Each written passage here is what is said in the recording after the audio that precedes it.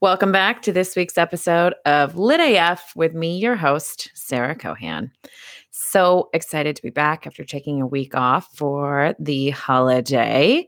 I hope you enjoyed it whatever you were doing. Hopefully you got some delicious food in your belly and some time to reflect and give thanks.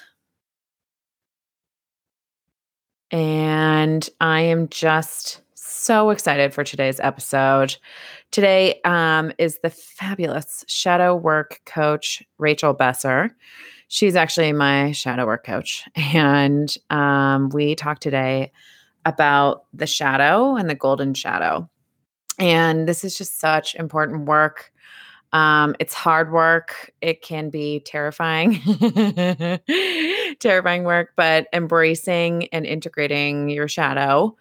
And the same with the golden shadow. It's just an incredible, incredible practice. I've done some shadow work through the To Be Magnetic platform. And every time I do it, it's like really hard to go through. But then on the other side, I just feel literally unstoppable. So we go through defining the shadow. We talk about a few of my shadow traits and then some common shadow traits. And then we really get into kind of Rachel's perspective of subconscious reprogramming and the place of spirituality in personal development. And then she explains the program that she is currently offering for shadow work. So all of the information is there to get in touch with her. And we're doing a really exciting giveaway, which is going to be a free mini shadow work session with Rachel. So stick around at the end to figure out how you can enter that contest. And without further ado, let's get into the episode.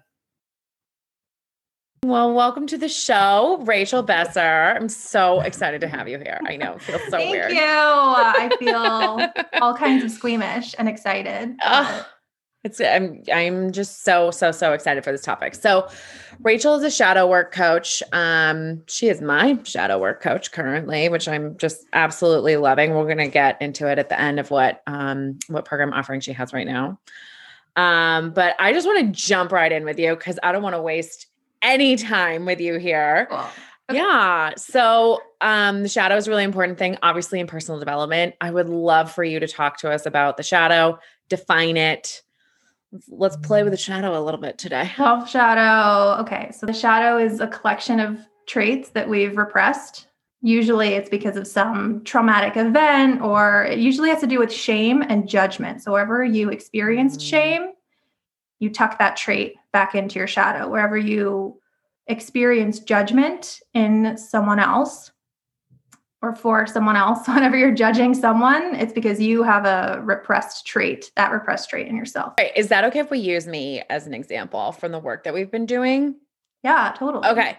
So, as I've said, Rachel is my shadow work coach. Last night we were doing a session and we uncovered some incredible juicy bits of shadow, which I have to say, like, I do a lot of personal development work. It's a daily practice. The shadow, as I said last night, like the shadow is like the last thing I think of. Like, It's like, I'm always like attachment theory. And then I'm like, okay, let's meditate. And then I'm like, let's feel all my feelings and let's feel them to the fullest extent. And the last thing when I'm dealing with this situation is being like, oh, fuck. It's my goddamn shadow. So that's why I'm like loving our work together. So last night we uncovered, and I'm like, would love to hear you explain this more because you get it. But we uncovered some like really good bits about like my friendships where I'm judging people. And I had a recent experience with my mom where I felt like she was being really patronizing towards my new job and this podcast. And as we were doing the work, it was like, oh, I'm patronizing myself. It has nothing to do with her. So can we use that like as an example kind of to delve deeper into defining it, I suppose? Yeah. So literally every time you feel charge around what someone else is doing or someone else's way of being, it's shadow. It's because that's the repressed trait. Whatever you label that person as being or doing, also exists within you. And that goes back to like Carl Jung is the one who invented shadow, defined the shadow and created that whole model of psychology. And it kind of plays into the idea that every single human trait, every aspect of humanism is available to all of us at all times, no exceptions. So we can be Jesus, we can also be Hitler and have access to all the space in between. So when you're judging someone and feel a lot of charge around what someone else is doing, usually it has to do with how you felt when you were identifying as whatever you're labeling them now. Does that make sense? How I felt when I was labeling them. So when I was labeling my mom as patronizing, it's because I was feeling patronized or I was feeling patronizing. Both. This is where it gets kind of tricky, can branch off. So like the example I was thinking of when I said that is weak. How many times as little girls and little boys, weak and needy are like the most basic examples that I use when I explain this. How many times when you were a kid were you shamed for being weak or needy? And then as you grew up, you made sure that whoever you were around, be it parents, teachers, you made sure that you were not perceived as weak or needy. So those two things would be tucked into your shadow trait. And then because we cut off access to those traits, we deny ourselves opportunity. And what I meant by the feeling experience is when we were perceived as needy/weak by that person, usually it's like a parent or a caregiver or even a teacher. And I have a couple teacher examples in my experience. Usually we felt a lot of shame for being those things. And that's why we tuck them into the shadow and say, I can't be that because when I am that, I get rejected. And then when we see that reflected back to us in other people, which is the whole idea of shadow projection, then it elicits that same emotional response. And we're like, I don't like that feeling. Get them away from me. It's them, not me. Because the shadow is part of the unconscious mind. Wow. Yeah. Okay. Wow. Well, I feel like, okay, I don't want to jump too far ahead. I was like, I hope that made sense. I feel like there's definitely opportunity for a lot of side tangents there. That definitely makes sense. And I think it makes sense that like, it's something that we repress, right? Because we don't want it to see the light. So I love the examples of weak and needy because I've definitely heard those from others and experienced them myself. Weak is definitely a big shadow word for me. So if they're what does that mean? They're unconscious. They are not available to our conscious mind. So in the Jungian psychological model, you have the ego, which is basically, it's like you're looking at yourself in a video game, but your real life. So it's the avatar you create for yourself, your identity as you're living your life, walking about the world. And that helps you because it helps you put into relation. It helps you put yourself in relation to the world around you and make sense of things. So if we didn't have an ego, we would be like, probably not functional if there were humans that didn't have egos, we would have adapted out of that ages ago. Wow. So, evolutionarily speaking. So it serves a purpose to keep us in the herd and accepted. And it's as simple as things like, I am wearing this beige sweater. That's a part of my identity right now. Doesn't mean anything about me because I know enough of the work to not attach to my identity in this sweater, but does that make sense? That example. So it's part of how we're operating, but it's not necessarily top of our mind. Yeah. Wait, are we talking about the ego or the shadow again? Unconscious. It's like the unconscious shadow. Okay. Oh, right. So yeah. So the ego is the collection of beliefs we have about ourselves in relation to the world around us. And then our shadow is what is not allowed in the ego conscious space. Even though as humans, we represent all things and like good and bad exist together, right? This continuum is like, you can't have one without the other. You can't have good without bad. You can't have sad without happy. And they're all subjective experiences too. Someone else's good is going to be someone else's bad. My favorite quote is one of them is, what is chaos for the fly, or sorry, what is normal for the spider is chaos for the fly. And that's part of the shadow experience. We label these certain traits as bad. Like there are people out here 100%, you see it in society, that if you exhibit this trait, you're weak, you're whatever, and you're bad because of that thing. And they disconnect from that part of themselves. That is just a wonderful thing to remember in life in general. We're all different. Yeah. Yeah. That's really cool. So when you have an integrated shadow, you can look at those experiences where someone else maybe genuinely is being like terrible to you. And you just know intrinsically it has nothing to do with you because you're not seeing these wounded parts of yourself in someone else anymore. Wow. Can't wait to get there. That's the goal. Cannot wait. Okay. So talk to me about the golden shadow. The golden shadow / light shadow. People call it different things. I think Jung called it golden shadow. I don't know. It's the same concept. So when you feel a negative charge around someone, that's usually regular shadows. We don't want to be that thing. But it also exists on the other side of the spectrum. So when you see someone that you're really enamored with, and you see this in like anxiously attached people who just meet someone and they're like, oh my God, this is a person. Twin flame, trauma bond type of experience.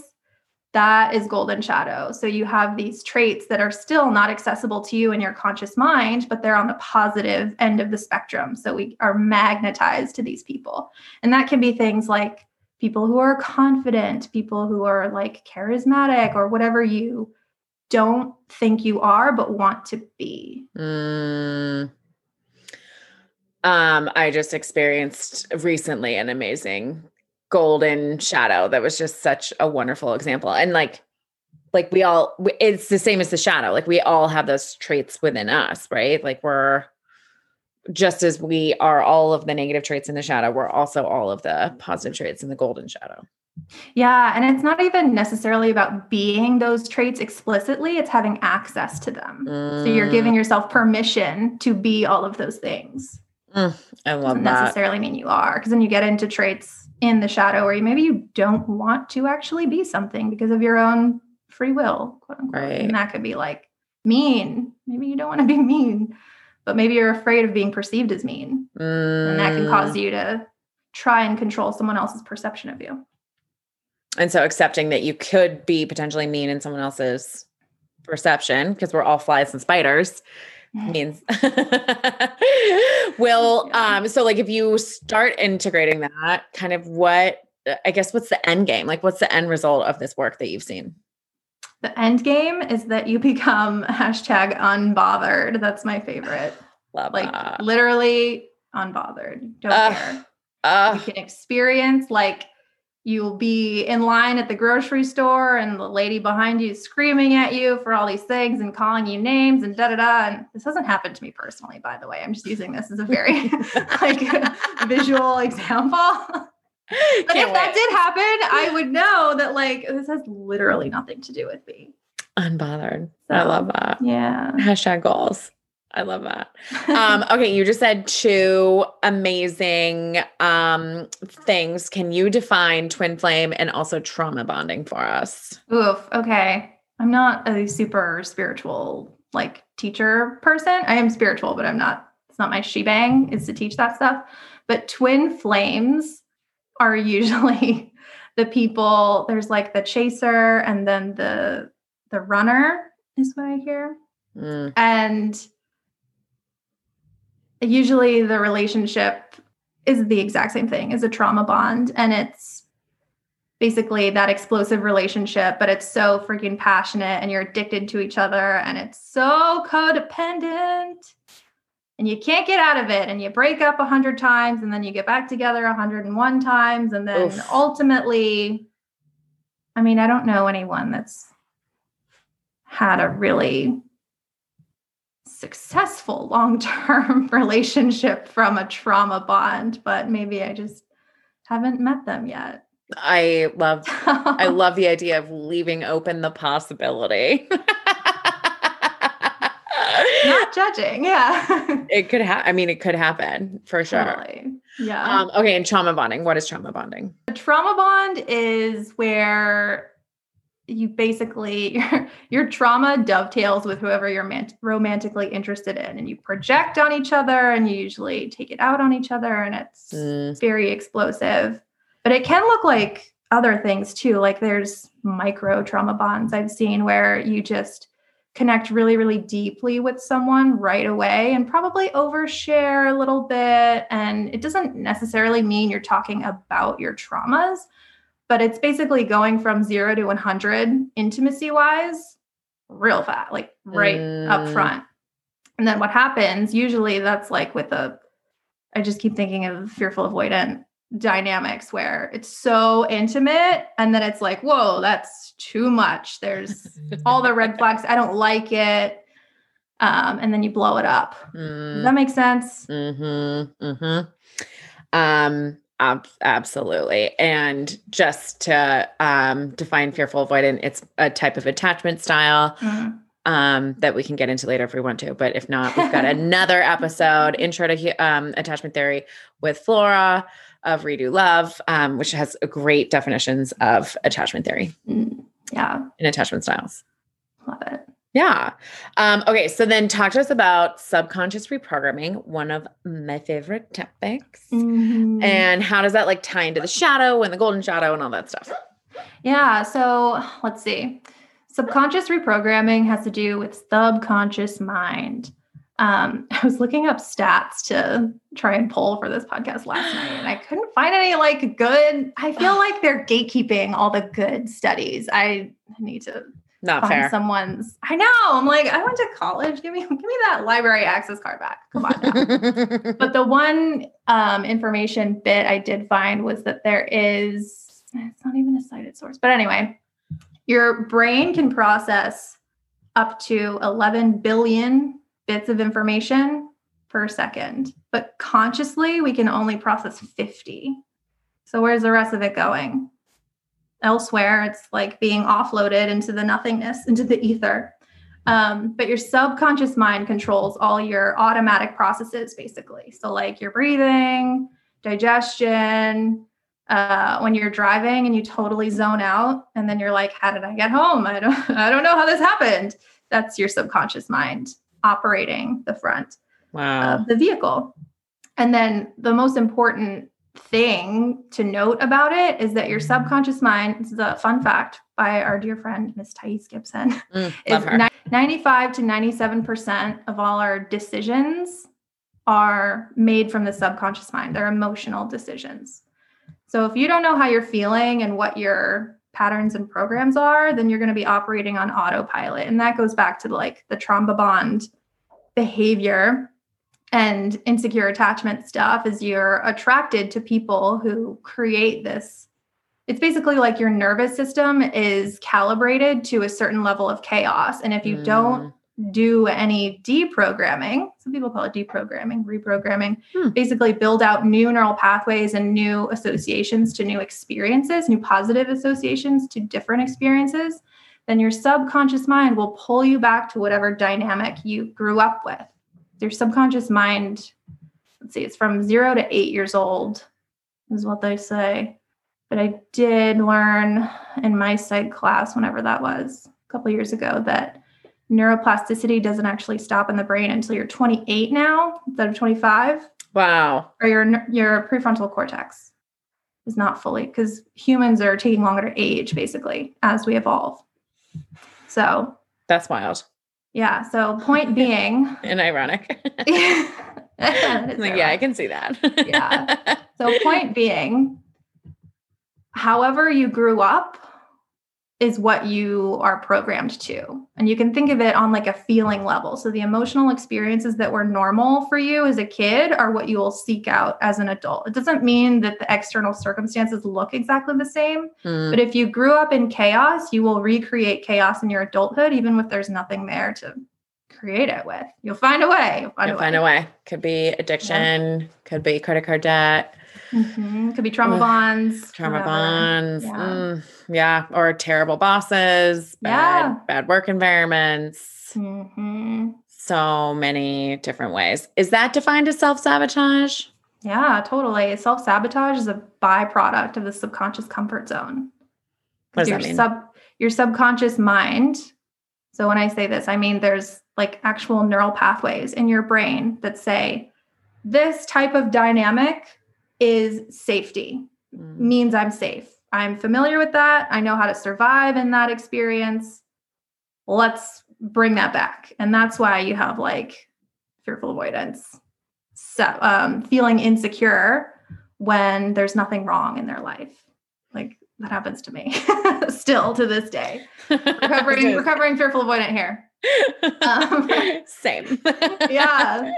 But it's like, if there's peace, your brain doesn't know what to do with it because we didn't grow up in peace. We don't associate peace with safety. So part of the reprogramming process for us is building out new associations to peace. That means this is safe. I'm allowed to, I'm safe to be here. Mastin Kipp is a really good reference for this actually, because he talks about, he uses different languaging, but it's basically like recalibrating your nervous system to a new environment. And if you don't show your body that you're safe in a certain dynamic, so that would be like a securely attached relationship or secure partner, if you're a very insecure attachment style, you have to show your body that it's safe, because your brain will put you right back, or your conscious mind. No, all of the above will put you back and sabotage you back to your comfort zone. That is wild. Okay. So I'm just going to use an example. After I got married, getting married was chaos. It was like kind of like race to the finish line. I got married in another country in another language. Whoa. I'm an event planner, but like that was like next fucking level of like chaos. The photographer arrived an hour late and I almost had a heart attack. It was a great wedding. Oh my God. So beautiful. So glad it all went. And then we were literally in like this like beach side of Mexico paradise after the wedding was over. And I was just like relaxing. And then immediately as soon as we got home, I was like, I think I need to start a business. Whoa. And I just I couldn't sit with just the bliss, wedding bliss. Like I couldn't just sit there. I couldn't not have something going on in my life. And that was the first time that I was conscious of it ever. Whoa. Ever. Well, it took a few months, but like now looking back, I'm like, oh God, that was peace. That was peace. And I as a fearful avoidant, I could not sit in it. Oh, it's so annoying. It's so hard. Yeah. It's a lot to sit in all at once too. I mean, I was in therapy for literally 9 years, or I guess 7 years before I started all this type of work. And this is like a disclaimer for shadow work in general, is you have to be able to regulate your emotions before you dig into it. And you have to have some degree of like just a solid sense of self, because what you're doing with shadow work is chipping away at the version of yourself you hold yourself as on this imaginary pedestal, and saying, I am just as good and capable as that person who bothers me, that person who gets under my skin. You're the same as them. Wow. In order to accept that and move into that, like the process of accepting it brings up a lot of emotions. It brings up all the shame from the original little T trauma, or sometimes big T trauma. But yeah, it's a lot. It's not easy or necessarily fun all the time, but it is so rewarding. Yeah, for sure. So this subconscious reprogramming to create new neural pathways is the way to embrace this part of the shadow. Is that correct?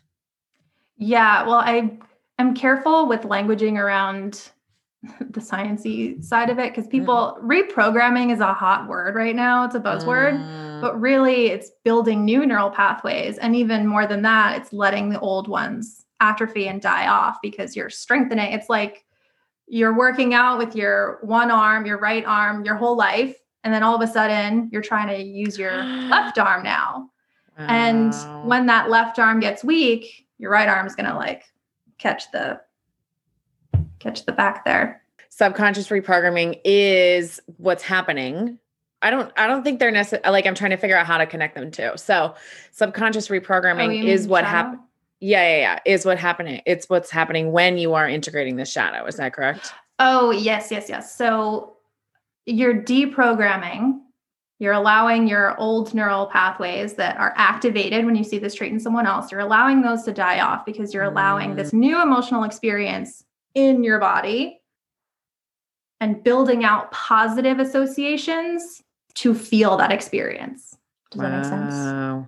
How long does that take? That absolutely makes sense. It totally depends on the shadow trait and like your process and how deep you want to go into it. It's definitely not a one size fits all thing. And it's not a one trait fits all thing too. Like we all have shadows. Like you can't have an ego without also having a shadow. It's a human, part of the human experience. But we're all going to have different like degrees of intensity with different shadow traits. So for some, like weak is not a particularly charged shadow trait for me, but maybe something like stupid is one. Like to out myself is I'm afraid of being stupid or being perceived as stupid, because that has way more charge and baggage around like in my previous experience. So it's going to vary from person to person and trait to trait. Got it. That makes sense. So perhaps a lifetime activity. I hope not. I'm tired of this. I can't even say that I'm tired of it because I'll be like, yeah, I'm totally working. I mean, I've done 2 shadow workshops, but like, I can't say that it's like constantly been on my mind because again, it's the last thing I think of, which so funny. I think it's a never ending process too, because as we're living our lives and doing new things, the whole point of integrating shadow, in my opinion, is to allow ourselves access to opportunities that we wouldn't otherwise give ourselves or let ourselves pursue. Is as we're living our lives and chasing those new opportunities, we're giving ourselves opportunities to develop new shadow traits, basically, because we're allowing ourselves to experience shame on a greater capacity. But the plus side is you have a bigger bandwidth to hold those feelings. So you won't feel the same degree of shame that you do now. Also, when you start shadow work, it's a lot of back storage, shame back storage. That makes sense. So once you clear out the initial gotta do the dump full truck there, then it gets easier and it's more of like a maintenance process. Wow. Love that. Sorry. Okay. So in a previous job, you were a horse trainer, and I'm so curious because I've heard you make so many like horse training analogies. How does like reprogramming or deprogramming the subconscious mind, how does that relate to training a horse? Oh my God. There's so many parallels and it's such a funny thing. Like, first of all, when you're training horses, you have to be slow and you have to be very precise, and it takes a lot of repetition, and you have to be so in check with your emotions, because if you bring any sort of charge to your horse, they feel that and they know that, and a lot of them react to that, and that can create a lot of, quite frankly, dangerous environments, dangerous experiences. So I love the analogy of like when you're reprogramming your subconscious mind or working with your subconscious mind, it's like your inner dinosaur, basically. It's like a horse. It's like this wild animal that has a mind of its own and intentions of its own. And the like phrasing I like to use a lot in session is you have to really get super clear on what the subconscious intention is and align your conscious attention to that thing before you can really create alignment. So subconscious intention plus conscious attention. Wow. And then you can harness all that power. That's what we do when we ride horses too, is we're harnessing all that energy and putting it where we want to. So doing dressage, doing like fancy footwork or jumping, and all those things require really the high levels, well, all of it, require a really fine degree of control, and not even control in the sense of like you're in charge of the horse, which on a cognitive level you are, but it's really about creating a very clear relationship to your horse with really strong boundaries and guidelines. So they are respecting you and you are honoring them, and you're able to communicate in a way to accomplish the job with the least amount of resistance. Wow. So the horse would be your subconscious mind. The trainer would be you. Yeah, the trainer is your conscious mind. Wow. And you're Yeah, isn't this funny? It's like I've never heard this analogy before, and I'm loving it. I am loving it. My subconscious mind is like a wild, she's not purebred. She's mixed breed. She's probably a paint, like auction horse. Yeah. Ooh, she's been through the ringer, but she wants to be a show pony, you know? God, I love that so much on so many levels. Thank you. So what I'm trying to do, I love what you just said about getting your subconscious intention and your conscious focus. Wait, what was it? Attention. Attention. Yeah. It's like the spotlight. Wherever your spotlight is in your conscious mind has to be also in tune with the subconscious intention. And it's kind of like, if I were to put a visual to it, it's like if you're riding a horse towards a jump and you feel it tense up and it's like, I don't know, that thing might eat me, and it starts to resist, then your conscious attention has to be there with the horse, put some leg on, come on, and give them that guidance and reassurance they need. And the horse has to be calibrated enough to you as the rider to trust that when it gets that jump, you're not going to make it harder. You're not going to pull on its mouth. You're not going to like abandon it right before and throw the reins away or whatever. So there's a mutual, it's a securely attached relationship between the horse and the rider. You have to have a securely attached relationship from your conscious mind to your subconscious mind, which means you have to be really freaking clear with what you feel and what you want and what you need at all times, pretty much. That's the goal. Wow. That's the goal. And you have to create a relationship with it. Yeah. Your inner world. Which is huge and takes time and dedication. Mm-hmm. And if you were raised in an environment where you were taught to not trust your inner world because there were a lot of unsafe things living in there, like emotions, then that can be really friggin' hard to do. Wow. I just think of it as like it's almost like I've just been casually babysitting my whole life. Yeah. Oh my gosh. I feel that. And I'm like, I get to leave whenever I want to. No, but like when my shift out of daycare. Yeah, I'm like, you're not my child. Like, haha, that's so funny that you feel that way. But like, no. Yes, we do that to ourselves all the time. Like that's the social norm, I think, too. I don't know that many people who are out there living their lives not doing this work who have access to their true self. There's always some degree of deceit, I want to say, because they don't know how to bring themselves into a relationship with someone else if they don't even know what's going on internally.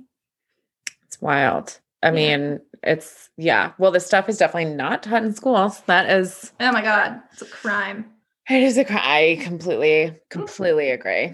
Okay. So then let's pretend that we've created this really deep emotional relationship with our subconscious mind.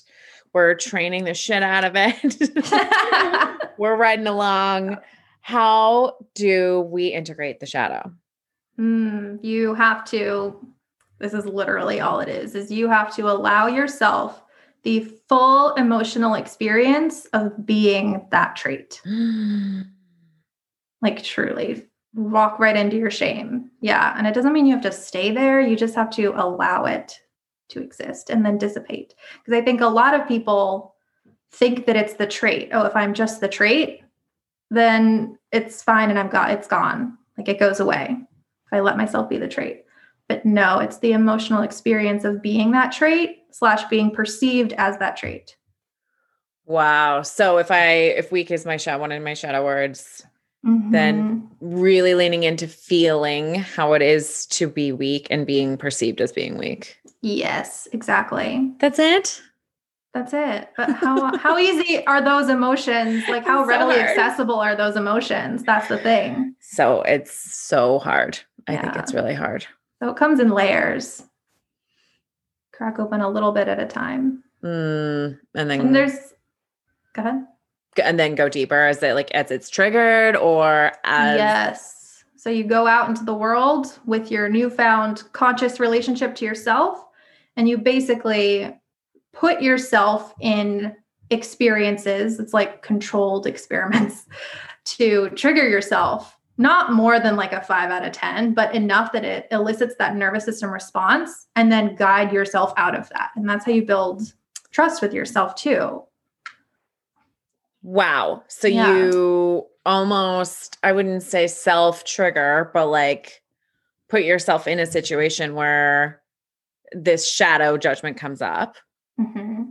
And then as you move along, you're in a better, or like you're in a bigger space to like, can like feel more of those feelings associated with it. Mm-hmm. Is that what you were saying?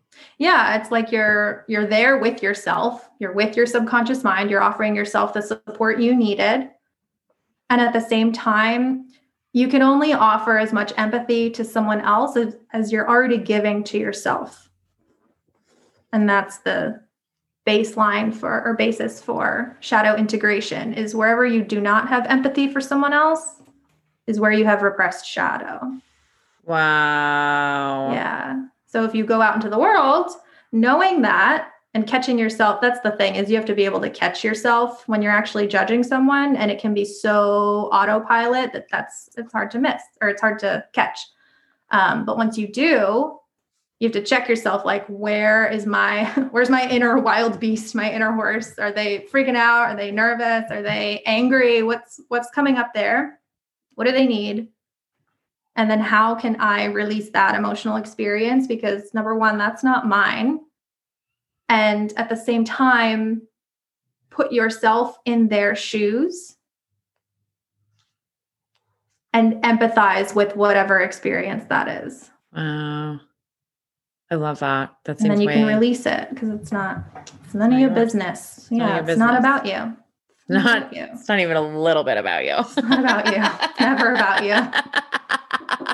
But I always think it is. It feels like it is. And that's the basis of emotional manipulation, is the narcissist finds someone who thinks that and makes them believe that. And that can be why it's so hard to get out of that programming, is I'm responsible for other people's feelings. No, you're not.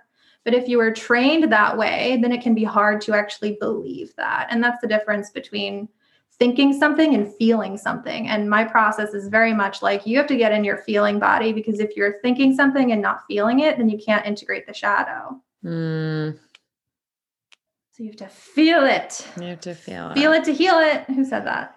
That's a quote. I don't know, but I love it. I'm thinking of the holistic psychologist. Oh, love that. She might have said that. Love that. I mean, I'll be linking all these people below. There's so many people. No one worry about that. Wow. So how does one think it to feel it? Or no, wait. Feel it to heal it. Feel it to heal it. Yeah. Feel it to heal it. Tell where my brain's at. We'll just think about it. It's fine. We're just going to think really hard about it, and then we'll be fine. Feel it to heal it. So how does that work? Like, what does that mean to feel? And then also, what does that mean to process? And then this could be your process. To process a feeling. Process a feeling. It's literally an analogy I heard from another great coach whose name is Sarah. I forget her last name, but she's on Instagram. Sarah Francis, that's her name. Her analogy is emotions are like looking into a pond, like a running pond. And when you dig around trying to see what's in there, all the dirt comes up and you can't really see what's actually happening. So processing emotions is like literally sitting there and waiting and letting the dust settle. But there's lots of different ways to process emotions. I feel like that gets into more like neuroscience, nervous system territory, which I'm not 100% familiar with, obviously not a neuroscientist. But I know a lot of them refer to emotions as states. So a lot of it is about regulating the nervous system and bringing yourself back to baseline and registering like what activates your nervous system. What activates your nervous system? Why? Is that a perceptual thing? Is there a trauma related there? Like, what are the ingredients there? And then figuring out how to get yourself back to baseline. Does that answer your question? Absolutely. Okay, cool. Like, how do I get to baseline? I guess for me to get to baseline, I do a physical workout, which I've just restarted, and it's like mind blowing. So I like used to work out previously to be skinny and look good and like be strong. And now I'm like, oh no, I need to work out for mental health. Like I need to work out to be a better person, which is just such a game changer. It's made it so that like instead of blowing off a workout, I'm like, no, this is a crime if I do this. Like, I would be a bad person. But another way would be like meditate, breath work, going out for a walk and having like objects pass by you. I don't know what that's called. But Andrew Huberman was talking about. Yes, I know what you're talking about, and I can't remember what it's called. But it's such an interesting idea of just walking and like having objects pass by you, or like when you're running. I guess it's supposed to be very like regulating for your nervous system. Yeah, it has to do with like lateral eye movement and looking back and forth because you're scanning the horizon. That's another funny thing that we used to teach. I used to teach in my riding lessons is soft eyes, which is what Andrew Huberman talks about.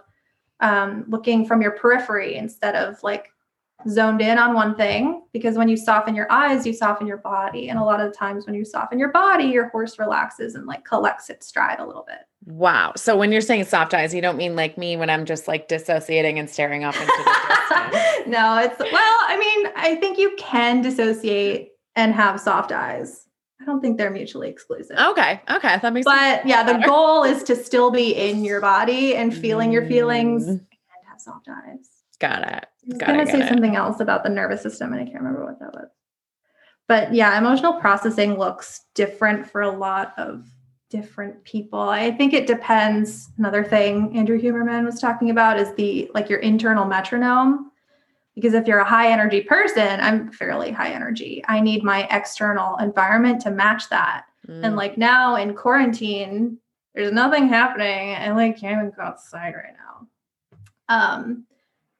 That stresses me out. So when your external environment matches the level of autonomic arousal that's already happening, that like matches your baseline there, then you feel at peace. You feel aligned. Huh. Yeah. Well, that explains my entire life. I know, right? He said in one podcast, that's why neurotic people like New York City. And I'm like, I like New York City. God. So the environment attracts the person. It's not necessarily that the person, well, it goes both ways, I'm sure, but that's so fascinating. Yeah. I think it has to do with people too. It's so interesting. If I ever catch him one day, I'll be like, I need you to tell me about attachment theory, nervous system matching to other people. Cause I have some theories there about like, if you are an anxiously attached person and you're probably like your energy's a little more grabby naturally than a dismissive avoidant would be. And that would be a certain level of autonomic arousal. And so I wonder if it has to match the other person exactly, or if there's like a flip-flop yin-yang situation. Like if someone is operating really low, would they match? Is that the magnetizing effect? Or is the dismissive avoidant covertly operating at that same level of autonomic arousal? And that's but they're like a little more, they're not in touch with their feelings. They don't know what's happening inside. That is so fascinating. They get sucked together like glue, like magnets. Yeah. That's fascinating. That's so interesting. I almost feel like it would be, well, I'm not a neuroscience, so I don't even know why I'm like. We've both been binging. Like why I'm postulating like what I think. Like I'm going to go do a lab test. But I do remember hearing that like dismissive avoidance and anxious attachment style is like they have the same level of anxiety. It's just it is exhibited in totally different ways. Yeah, that makes sense because a lot of insecure attachment styles have very dysregulated nervous systems. Like the baseline is just higher than probably a securely attached person. A truly securely attached person. Yeah, for would sure. be. Yeah. Would have. It's so fascinating. So I know. I just want to learn all of the things. Me too. Oh, glad we're here. So I want to hear about how does spiritual bypass actually help subconscious reprogramming? Like, what is its role in all of this? I don't know about spiritual bypass because I think people have different definitions for what that is. And it's basically where that would be like blaming Mercury retrograde for things actually happening, which like maybe that is a thing that happens. Who am I to say otherwise? But things like I can't step out of my comfort zone because this is where my Mars is, or like this is my human design, or this is my whatever you want to be. And it's the same thing as, this is why I don't think it's necessarily a spiritual bypass thing, is people do that with attachment styles too. So it's like anything, any like role, I guess, or identity, any label you identify with can end up pigeonholing you. And it's really helpful for a lot of people to understand that label and what it is, whether it's a spiritual thing or like a psychological phenomenon or whatever, just because it gives them permission to be themselves and explore different facets of their identity, which is super healthy. And that a lot of people have this core wound of like, I'm not good enough, or I shouldn't try, or I'm too much.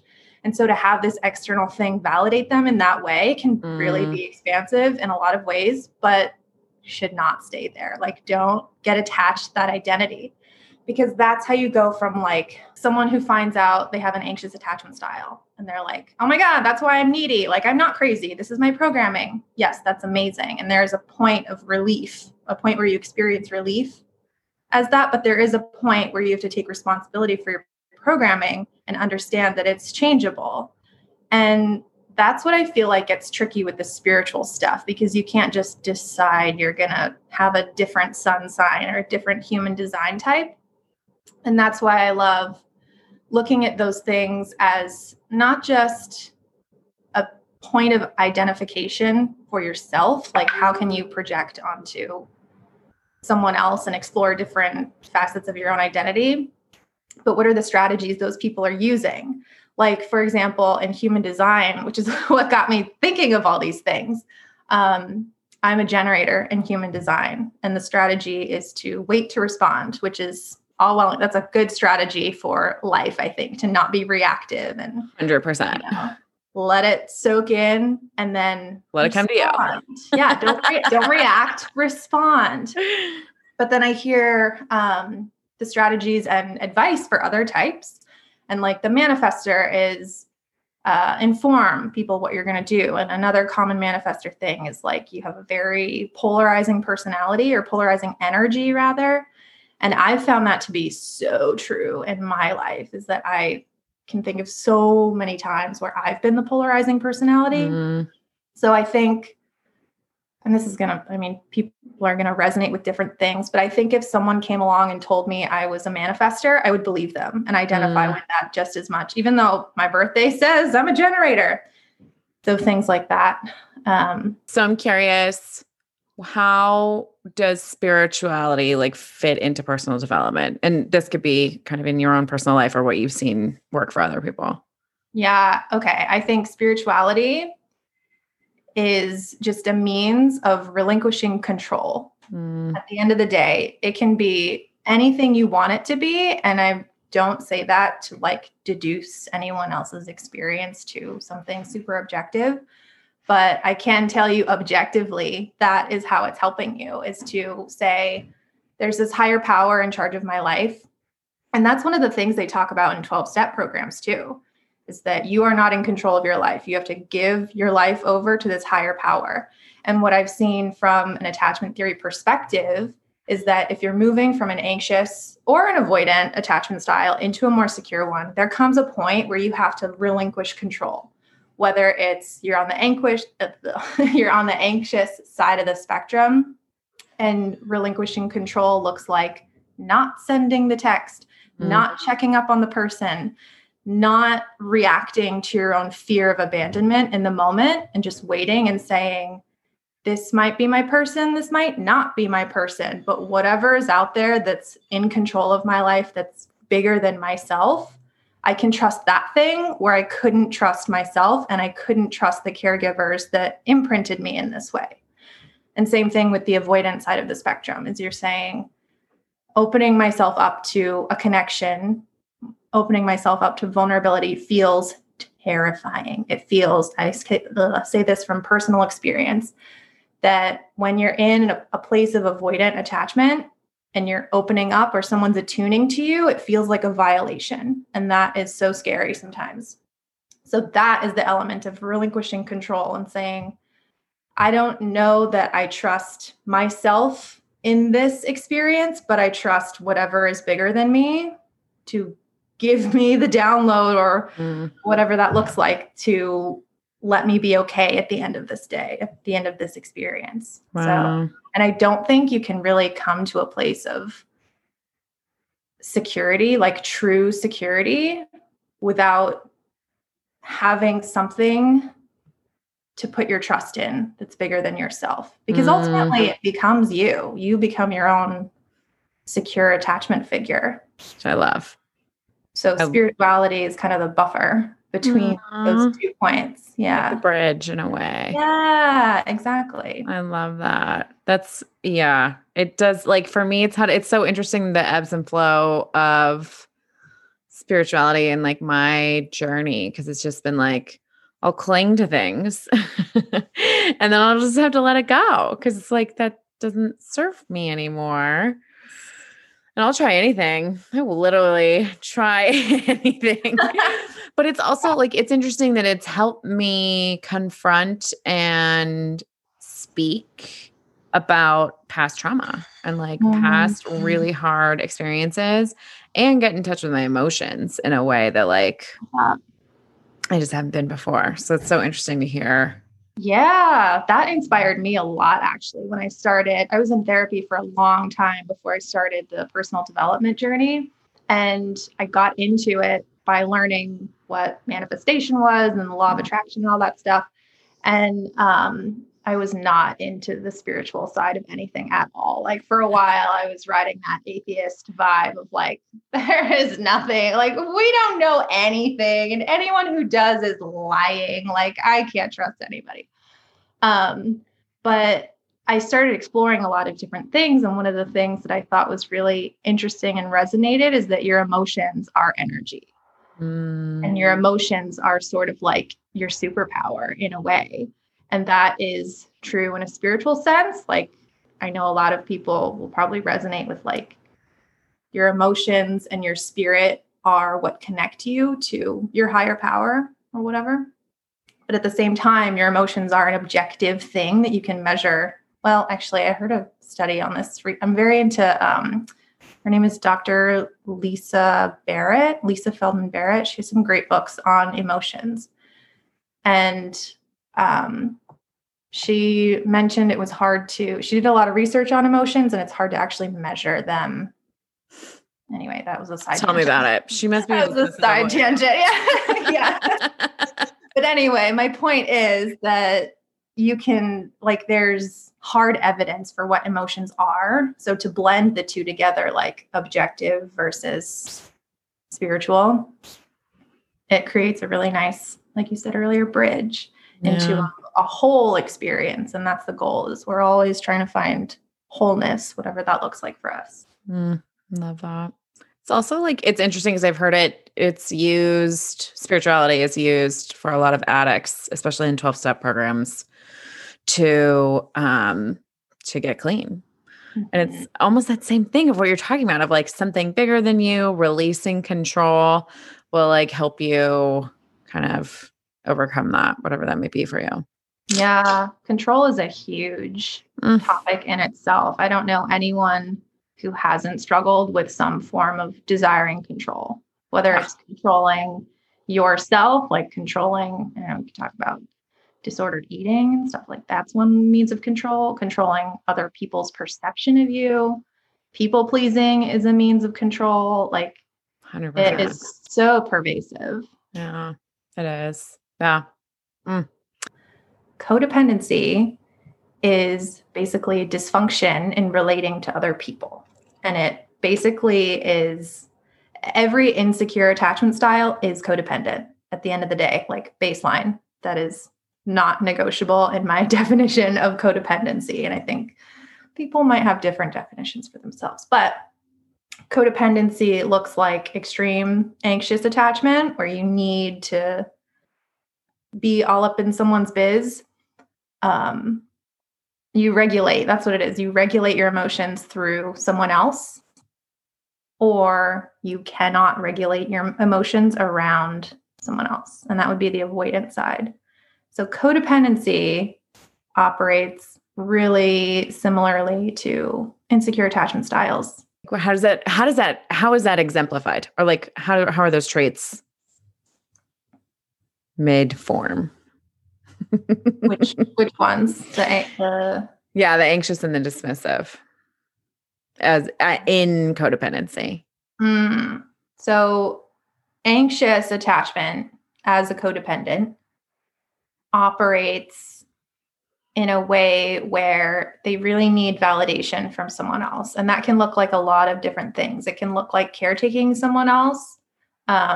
Literally, for the listeners, if you go onto coda.org, there's a whole like list of traits that are there that would surprise you. If you're not familiar with codependency, you will read them and say, oh my God, I'm a little codependent.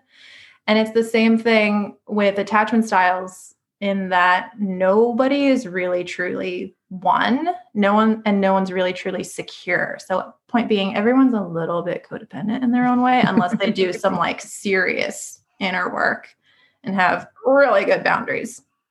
So, and I think I've probably met like 3 people like that in my whole life. Wow. And they might have only been like that to me, not like in general. So I don't know. In that moment. Yeah. 3 minutes that I've met. But yeah. And then for the avoidance side of it, we call it, some people call it, what do they call it? Counter dependence. And that is this like strong needing to be, well, I say strong in like quotations, not true strength, because true strength is vulnerability. Let's just like lay that one out right there. But independent in the way that like they can't ask for help and they have a hard time accepting help and they tend to like isolate probably. It manifests differently with different people depending on a lot of different things, but that's the general. I like to think of it as, I have another horse analogy for you here. Oh, perfect. Is if your conscious mind is the rider, or let's say if you are the rider, you're sitting on your horse and the other person is your horse. We're not starting, like, please don't take that visual too far in your imagination. Love that. Okay. Go. So the reins would be the means of connection. So that's the attachment. And when you have a really good connection with your horse, the connection is elastic. So if you move a little bit, your horse can feel it. But if they move a little bit, your arm kind of follows them. But it's this tight, if something goes wrong, it's a strong connection. You're not going to like drop your reins or whatever if they spook. So what an anxious attachment would look like with that analogy is the rider is constantly grabbing for the reins. They're just pulling and pulling and pulling. And that ends up restricting the horse's movement in their neck and creating too much pressure on their mouth. So it drowns out your leg aids, which you're supposed to be riding like the majority off your leg and your seat and your weight. So, and the other thing is that if you're restricting the horse's neck movement, that's how they balance themselves. Like, I think it's like 60% of the weight naturally falls on the front legs, the forehand. So if they don't have their neck, it's like a monkey without a tail, a tree monkey. Like they can't really carry themselves, which means they can't really carry you either. It's not pretty. It's not a balanced situation. So that's the anxious side. It's this grabby, clingy, needy energy that ends up being super restrictive and not an even exchange. And then you have the avoidant side of it, which would be the people who ride with their reins too long because they're afraid of a little contact. And there's a lot of horses. I work with so many freaking horses in my day who were a little bit anxious. And if your reins were a little bit too long, they'd get nervous because they're like, where are you? I don't know. I can't feel you. The reins flapping, and I can feel the rein flapping more than I can feel your arm connected to the rein. What's going on? So there's this lack of connection. So both of them are dysfunctions in connection. And with a secure attachment, like I said, it's an even exchange between what's happening in your arm versus the horse's mouth, horse's neck, horse's body. Mm. So. Well, my husband will be glad to know that he's the horse in our relationship. Just kidding. But I love that analogy. And like, you don't want to take away your partner or your friends or your family's ability to land on their own. Like, that is not why we're here. Right. Right. We want to be able to support them, have their own 10.0 landing or whatever the scale is in the show Pony Race. Stay on, don't die. Yeah. Get to the other side, make it pretty, make it comfortable for you and your horse. And it's okay. But yeah, it's really about having this even exchange of energy. If you're restrictive, then it's going to block that movement in like an energetic sense and in a horseback riding sense. Love that. You're constantly recycling and exchanging energy between your partner, whether your partner is a person or a horse. So, and if you are restricting them, then you're blocking it. And if you're abandoning them, then the energy gets lost. There's that disconnect. So that is my analogy for anxious avoidant relationships as it relates to horses. Love that. So good. Okay. So you're into astrology. Why astrology? Oh my God, that's so funny. It started as a joke because I saw all these astro memes on Instagram that were like, Scorpio does this funny thing. And then Aries is this way. And they were like, I literally can't even think of an example. They're so dumb, like one worded. It would be catchphrases that everyone says, or like the drinks of choice, or like how each would, what role each would be in a bank robbery, things like that. And it was these funny, dumb things. And I only knew about sun signs at that time, but I was like, oh, yeah, it's not wrong from what I know about my sign. Like Scorpio is the one that's like the master planner with Capricorn for the bank robbery. Yeah, I like to identify with that mastermind, that mastermind role. But then, yeah, after lots of memes, I did a little bit of research and I started messing with astro calculators. I would just get people's birth times and they wouldn't give you the birth chart back then on the one. I think I used Cafe Astrology, just like the relationship calculator, and it would give you a percentage of how compatible you are with people. Wow. And I would do that and I would get like 73%. And with like my best friends, I'd get 75%. And I'm like, this doesn't make sense. Like I got to find what? So then I came to find out that there's actually lots of planets. There's your sun, moon, your rising sign, which is where the eastern horizon, where the sun was rising while you were being born or when you were born. Mercury, Venus, Mars, all the Sailor Moon characters are based off of planets. And funny thing, I'm pretty sure there's like an astro background there. Oh yeah. So then I just started basically, I went around saying I'm doing a social experiment, and I still do this social experiment. When's your birthday? What time were you born? Where are you born? And I would put it in the app, and then I would ask people all these questions. And I mean, like, I would do this at work, like with my coworkers that I'd met twice before. It was like, and at parties, I was that girl at parties. And I just started sort of calibrating personality types to specific signs in my mind. And this is why I love astrology, because it's so unique to me. So the way that I interpret signs is not going to be the way that someone else interprets signs. Whereas like with human design, it's like very cut dry. Everyone sort of follows the same guidelines for the types, if that makes sense. Whereas I'm really basing it off of a feeling. Each sign has a certain feeling. And because everyone is every sign, I use it in a way of like, how can I find out how this person expresses their Sagittarius, or like how does their Gemini show up? Da, da, da. Wow. And it's really interesting. And a fun game for me because it humanizes everybody. It's like, oh, they're not doing that because they're a manipulative bad person. It goes back to the shadow stuff. It's like, oh, they have these fears and these core wounds, and yeah. That's wild. Yeah. I'm just shocked that that's like in a chart. I got my chart read and the reader opened with like, okay, well, it looks like you had some some trauma in your past. I was like, that's in my fucking chart. They all say that. Everyone's going to tell you that. Any astro, I don't know any like spiritual person who has not been like, gotten a reading and been like, they told me I have trauma. We all have freaking trauma. Like, hello. Unsurprising. If they tell you what type of trauma, then I'm a little more interested. Yeah. If they tell you like very specific. It was very, I was like, damn, I can't believe that was in my fucking chart. What'd she say? Do you want I don't want to share it. Okay, that's fine. I will share it at a later time, but it was just like, I was like, damn, okay. Whoa. Like, all right, here we go. Whoa. I know. So placement it was? What's that? Can you tell me what placement it was? I have no idea. Was it Pluto? Damn. Okay.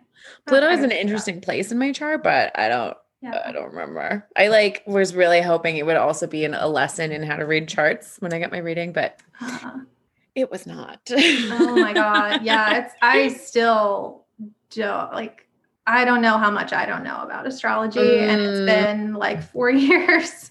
It's crazy. There's so much there. That's so wild. That's interesting. So you're looking at astrology as traits expressed and perhaps like trauma or triggers. Like archetypes. Yeah. I love that. Not necessarily like daily horoscope. Like what's today going to be like?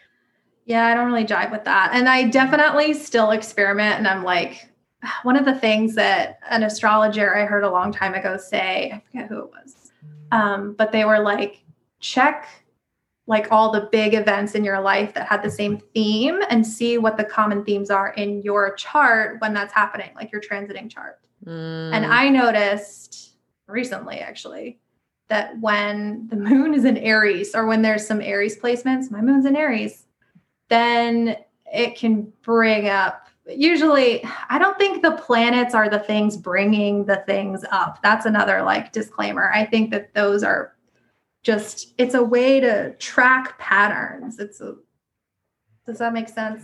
Yeah. Oh, that's interesting. But so if it's not the planets, then what would it be? I think it's the natural cycles of life and energy in itself. And it's just like how if the watch says 3:00, the watch is not the thing making it 3:00.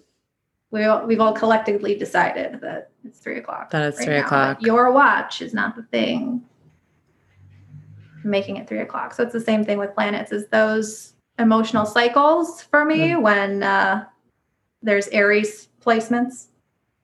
They happen regardless of planetary influence, I guess. That's fascinating. Yeah. That is really wild. Well, it's interesting. And astrology has been something I have paid a little bit more attention to. Probably mostly because of your guidance, but it's a fun game. It's a really fun game. It really is. And it's so complex, and there's so many different ways to look at it. The houses, how to read the houses, the system, like there's so much, very rich. It's very unique. That's what I really like it, as opposed to other modalities. It's so unique to the person and it's so subjective to the person, but within these like oddly specific bounds that you can really get creative with it and see what works for you and leave whatever doesn't. So love that. Okay. Well, I feel like this dovetails perfectly well into the next question, which is, can you describe your program offering? I'm currently doing it. I highly recommend it for everyone. But yeah, I'd love to hear kind of the description of it. Love it. So it doesn't have a name because I just haven't given it a name yet. Accepting creative submissions for names. Basically, it's a process of creating in your mind your ideal life. So you're creating this goal. and then going through all the areas of your life. And there's the DeMartini 7 areas of life, which Thais uses. Hers is a little different, but the one I use is influenced by astrology. It's the houses. And we basically go through every area and corner of your life to build out your shadow as we touch on all these subjects. So it's like a full scope experience of what are your core beliefs? What are the constructs that you're subscribing to that are yours and you don't have to? An example of that would be like, when I'm quiet, I'm loved. When I'm not too much. That's it's so common. But things like that, figuring out what limiting beliefs you have and how they're actually playing out in your life, what attachment strategies you're using to certain sources, certain emotional needs, you could say, and how to create a plan that gets you online and allows you access to your goals and your future vision, sort of pave the road. And then I forget if I already said action steps, but action steps to actually break out of your comfort zone and recalibrate your nervous system to new experiences that support you. Yeah. So good. So good. Mm-hmm. I highly recommend it for sure. When you said the houses, I was like, cool, this is gonna be about astrology. And it's not at all. Like, I know, I don't even I don't talk about the astrology piece that much. It's just, I'm working with a graphic designer right now to create a cool visual. So it'll look a certain way, but there's actually no astro influence at all, aside from the layout of the areas of life. Yeah, which is so funny. But I can't wait at the end to like go back and like compare that to my chart and be like, oh, this is so interesting that all of this is there. And I like the idea of doing it afterwards, so it's not even a little bit influencing how I'm answering questions. Yeah, that's funny. Yeah. It's so cool to see all the belief structures that exist as you're building out, like the recurring themes. Like people will have one set of emotions and shadow come up in like the second area of life. And it'll show up again in like the 4th house or the 7th house, or like just repeated, but in different ways. So my favorite part of it is watching people's faces light up when they're like, oh my God, it's all related. It's all related. It is all related. And I'm so unconscious of it. It's crazy. I know. Right. And it like, think of how conscious you are now. And like, we think we're doing a good job, and we are doing a good job. You are doing a good job. I will say that like 100%. Thanks, imagine how much better you're going to go too in like 5 years from now after. It's crazy. We're just expanding our capacity to experience the human experience. Yeah. Yeah. I love that. Oh, so exciting. So exciting. And well, first of all, we have a really exciting giveaway, which I cannot wait to get into. But before we get into that, how can listeners find you and work with you? You can find me on Instagram at Dawn of Rachel, RACHAEL. I guess I should spell the whole thing. It's DAWN, which is my middle name. It's supposed to be a funny punny. Yeah. I know that this whole time I was like, it is the Dawn of Rachel. I love that. Cheesy, but it was supposed to be funny, but I'm like, yeah, maybe I'll change it one day to just Rachel. But for now, it's Dawn of Rachel. DAWN RACHAEL. Or you can go to my website, rachelbesser.com. RACHAEL. B as in boy. S as in Sam, ER.com. Lovely. And I will link both of those below. Amazing. So exciting. Okay, so let's talk about the giveaway. So What is it? What are we giving away to our listeners? Okay. I am giving away a free 45-minute shadow work session where we will uncover your blocks, see what's going on in your life. If you have anything pressing that you want to dive into or feel stuck anywhere, I can help you examine your limiting beliefs and build out a mini shadow work framework for you. So you can take that away and step into your life and hopefully integrate your shadow. Love that. Wow. That's huge. And if I know Rachel, she'll cover a lot, even though it's a mini session. It's a lot. There's always more. I'm like, it's so fun. I can't stop myself. I love that. So to be entered to win, follow both of our Instagrams. Mine is It's Me, Sarah Cohan, ITSME, SARAH, COHAN. And Rachel, do you want to say yours again? DAWNOF RACHAEL. Awesome. And then leave a podcast review on iTunes or Apple Podcasts, whichever app you are using. And we will announce the winner next week. I will most likely announce that on Instagram Live because that sounds really fun. And I haven't done one yet. So that's what we'll do. Cool. Awesome. Well, thank you so much. This has just been incredible. I feel like I've learned so much today. I'm like, oh yeah, that's what the shadow is. Oh, that's funny. Oh, good. I'm glad. Yeah. So thank you so much for being on the show. Oh, you're welcome. Thank you for having me. Yeah, it's a pleasure. Okay. Thanks for listening, everyone. I hope you enjoyed. And Rachel's offered one more thing that we did not mention during the episode recording, that she is available to answer your shadow work questions. So if you have some questions, please contact me. You can send an email at hello@sarahcohan.com. That's hello, HELLO, at Sarah, SARAH, Cohan, COHAN.com. Or you can find me on Instagram and DM me. My Instagram name or handle, whatever it's called these days, is It's Me, Sarah Cohan, ITSMESARAHCOHAN. And Rachel will answer all of them live. She's going to do it on Instagram Live with me when we announce the winner next, I believe we said Thursday. Whatever I said in the episode is going to be the day we do it. So whether it's Wednesday or Thursday, but I think it is on Thursday next week. And she can answer all of those questions.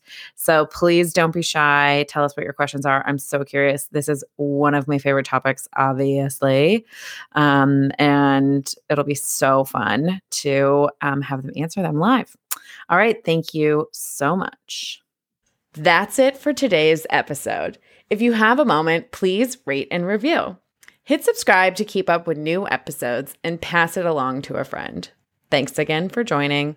I hope you'll come back for more. In the meantime, check out sarahcohan.com. That's SARAHCOHAN.com.